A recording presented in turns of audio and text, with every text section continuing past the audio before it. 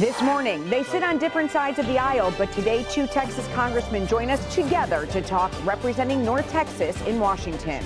Plus, calls for action as Texas still reels from 2 mass shootings, the solutions being proposed to keep anything like it from happening again.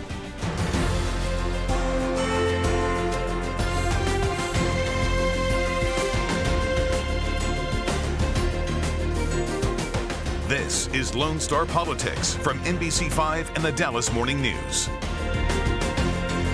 Good Sunday morning. I'm Julie Fine from NBC5, along with Gromer Jeffers, political reporter with the Dallas Morning News. Happy Sunday, Gromer. Yeah, you have any Dallas Cowboys on your fantasy football team?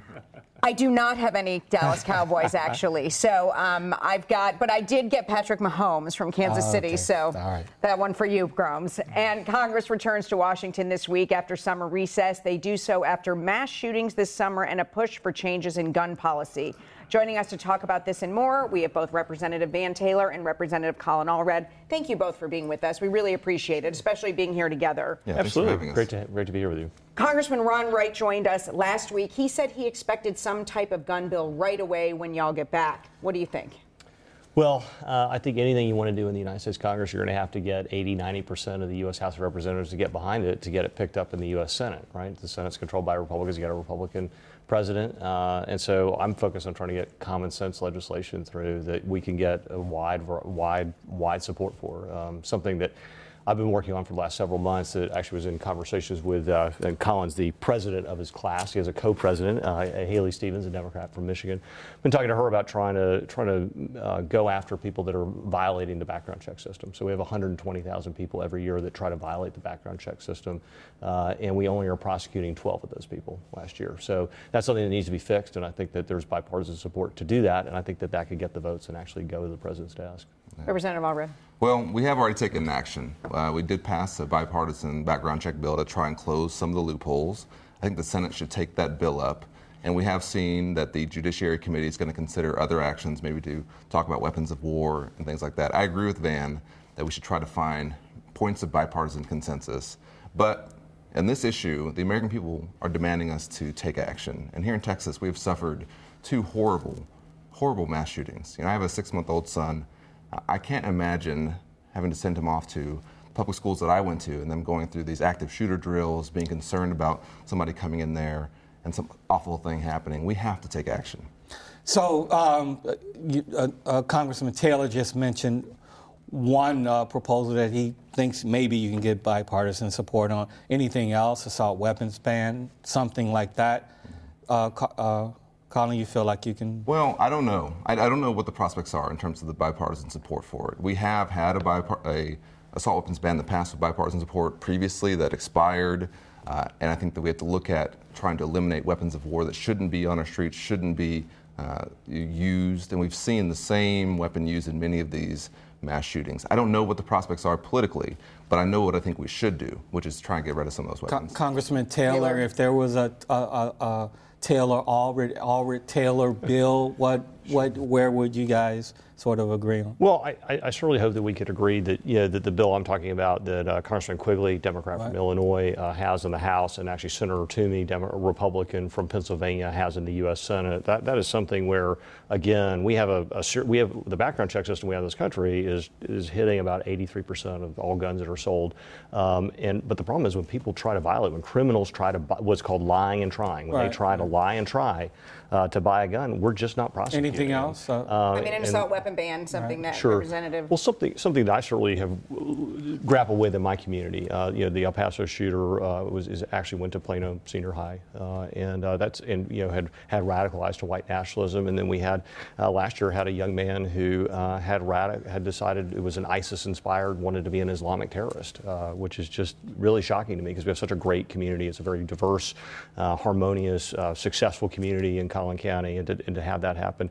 But to me, I think that's about content. That's about where people are able to go on a screen, detached from their community, and end up down a wormhole where they're literally deciding to become either an Islamic terrorist or a white nationalist, despite the fact they're in a great community. So that's something that we've been looking at a Homeland Security Committee. I serve on that committee, looking at content and how that radicalizes youth and what we can do to try to reduce that content. And I agree with Van about addressing domestic terrorism. Mm-hmm. It's a rising threat for us, and it is white nationalism white nationalism. It is also people getting radicalized online. I agree there for sure. But you don't necessarily agree with additional gun control measures like bans, assault weapon bans.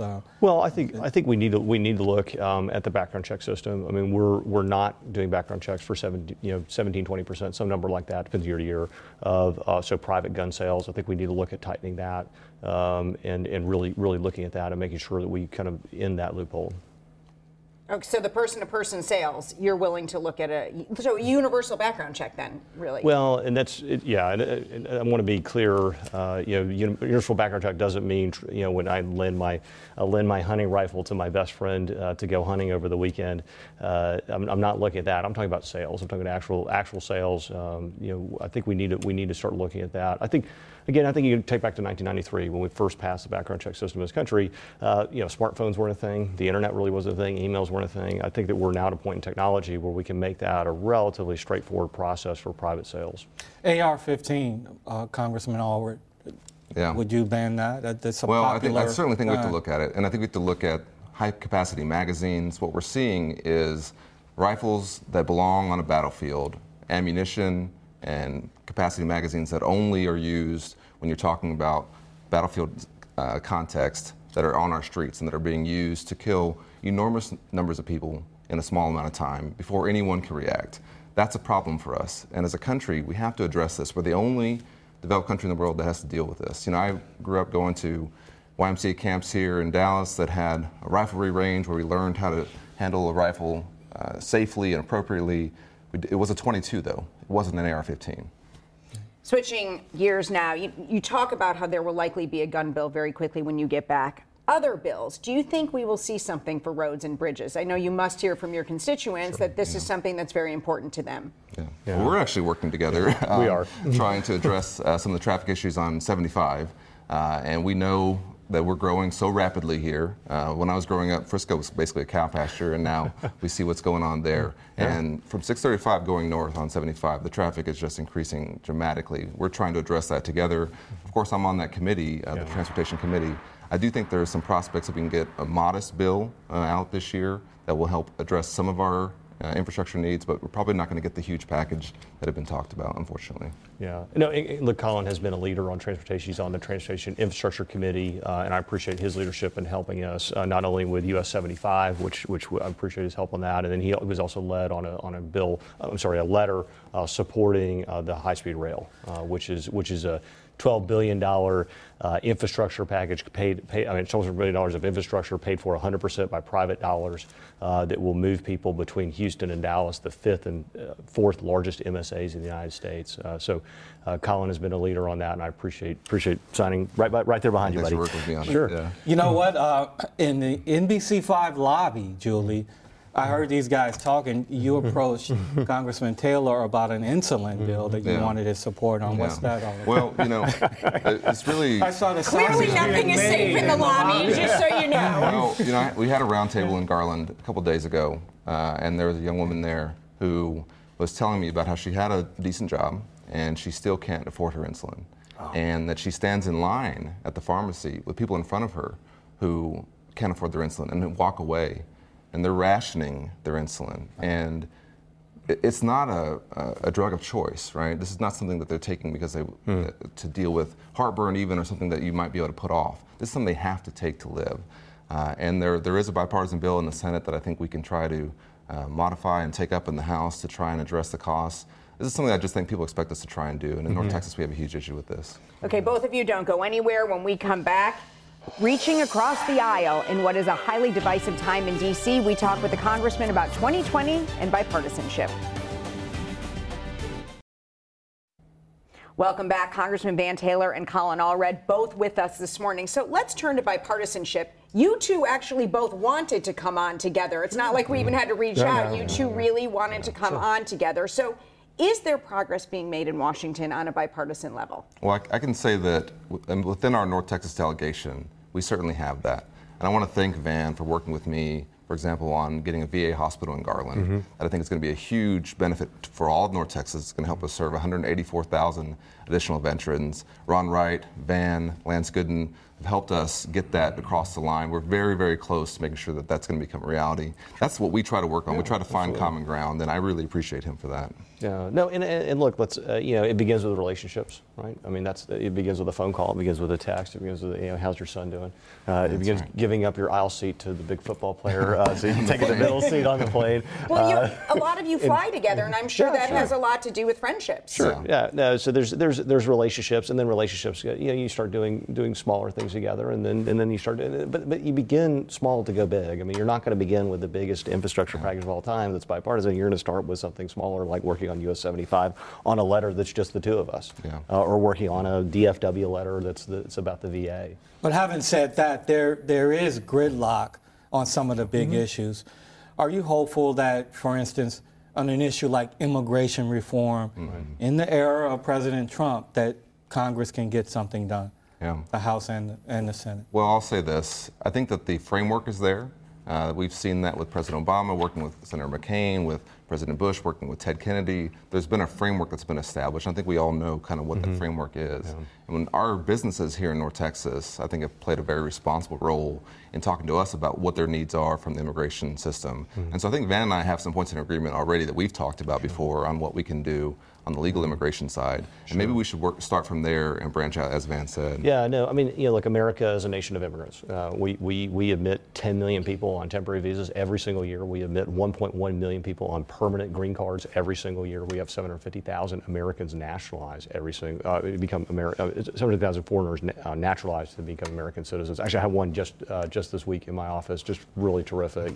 7 kids and the wife, they're all Americans, and the father was the last one to get his American citizenship. It was just really terrific to see that. But I think we need to continue to improve our immigration system. On the legal side, especially, would like to see more work-based visas and fewer family-based visas. And the reason for that is that with a work-based visa, you're actually making the business verify that this person is not taking a job away from American. And so that allows you to plug holes in your economy. Of the 1.1 million permanent visas that we're issuing every single year, only 140,000 are work-based visas. And I'd like to see more of those be work-based visas so that you can protect American jobs and grow the economy. Yeah.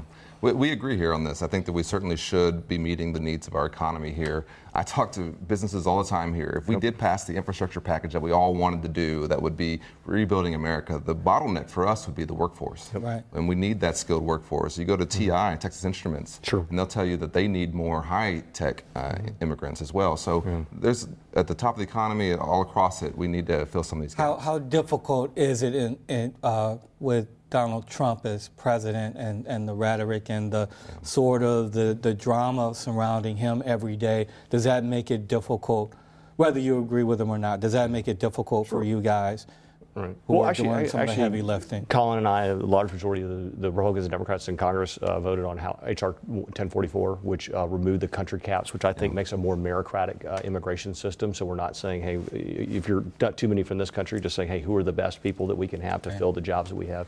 So we have seen progress, in the U.S. House of Representatives, and certainly there's. And I just want to concur with Colin. In Collin County, when I talk to business leaders every single day, I hear about workforce needs. I mean, it's a fancy problem, but it is a problem. We need to have more workers that are qualified, and certainly that's something I'm looking forward to working on. To return to Gromer's question, though, with the rhetoric, is it difficult at times? I definitely want to address that because I think it's important. I do think that we've seen some rhetoric coming out of the White House that has made it seem like immigrants are a threat to this country. And especially here in Texas, I think we're an example of how that's not true. Across the country, of course, we're a nation of immigrants, but Texas in particular, and North Texas, we are one of the most diverse areas in the country. We benefit from immigration. We want it to be legal, of course, and we need to secure our borders, and I think we have some frameworks in place that we could actually do that. But the rhetoric and the talks of invasion and things like that does end up leading to some of the increases that we're seeing in hate crimes. We saw in El Paso, the shooter echoing some of the language that has been used. That, to me, has to be tamped down. Mr. Taylor, before we get to 2020, let me ask you about the Republican retirements in Texas. What do you think of that? Sure. Well, I think you're seeing sort of a natural process here. You have a generation of leaders, many of whom served for 15, 20 years, and they're deciding that. How many are we at now? 5? I think we have 5 Republican members in Congress. I think what's unusual is last cycle we had I think we had 6 Republican retirements, but they were actually. One was in January and one was in October, and then thereafter. So it's unusual to come into September with 5 retirements already. I think that's the unusual thing. The number so far isn't the shocking part. Well, we wish we had more time with both of you, but let's do this again. Sure, yeah, this absolutely. is great. We really appreciate you both coming, and we appreciate you both coming in together. And when we return, the governor and Texas Democrats calling for action after 2 mass shootings, the governor's response, and what Democrats are calling on him to do next. After the mass shootings in Texas, Governor Greg Abbott issued 8 executive orders this week. Among the orders, the governor directs DPS to help come up with a standard series of questions for law enforcement when someone calls about suspicious activity. He wants DPS to develop guidance on reporting suspicious activity.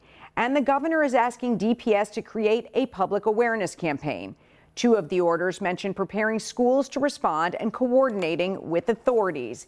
You can read about each of the executive orders on our website, NBCDFW.com. Governor Abbott will release a report of findings from the Texas Safety Commission later this week. He added that legislative solutions are still needed. But Texas House Democrats want Governor Abbott to call a special session on preventing gun violence in the state.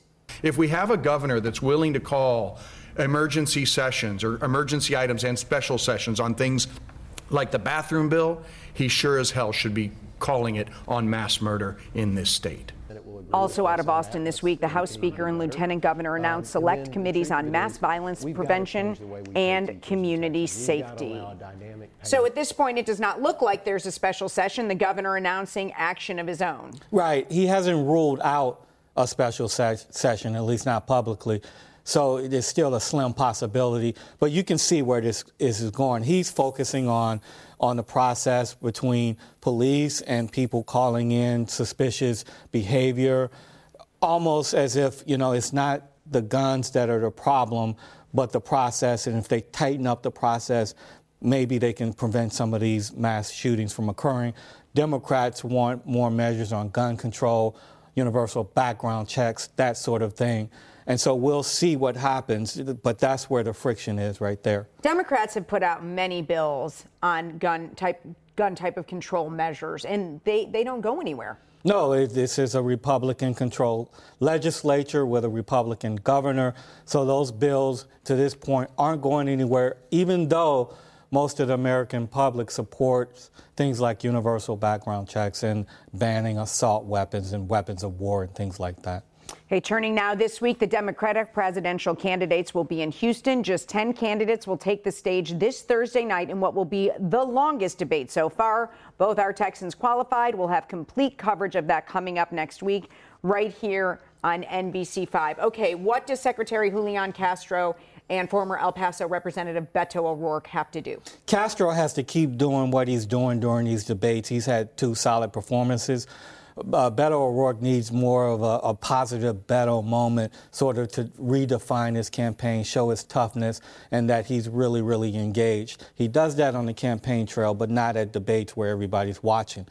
But we'll be there, right? But we'll both be there. Be heading to Houston what are you looking for? What are you looking to see? I'm also looking to see, we've seen in the earlier debates, everybody really go after Vice President Joe Biden. But this time you've got people there. He's the front runner, but there's no real outliers on this stage. Right. This time around, everybody is qualified. So I'm curious to see if they all go after him or some take shots at Elizabeth Warren or some take shots at Kamala Harris. Right, exactly, because the shots we've seen taken at Harris, like the Tulsi Gabbard from Hawaii did that at the last debate, she's not on stage this time. So we'll see if there's some interaction between the other candidates. We mentioned earlier on this show a few weeks ago the Bernie Sanders-Elizabeth Warren dynamic. What happens there, right? Because they have not taken each other on at all. It's like they almost have a pact. And so the only sort of really, really long shot is Andrew Yang, right? He's the only one left from that group. Well, I look forward to being there with you, Yeah. and that's all the time we have. Thanks for joining us this morning. We'll see you next Sunday.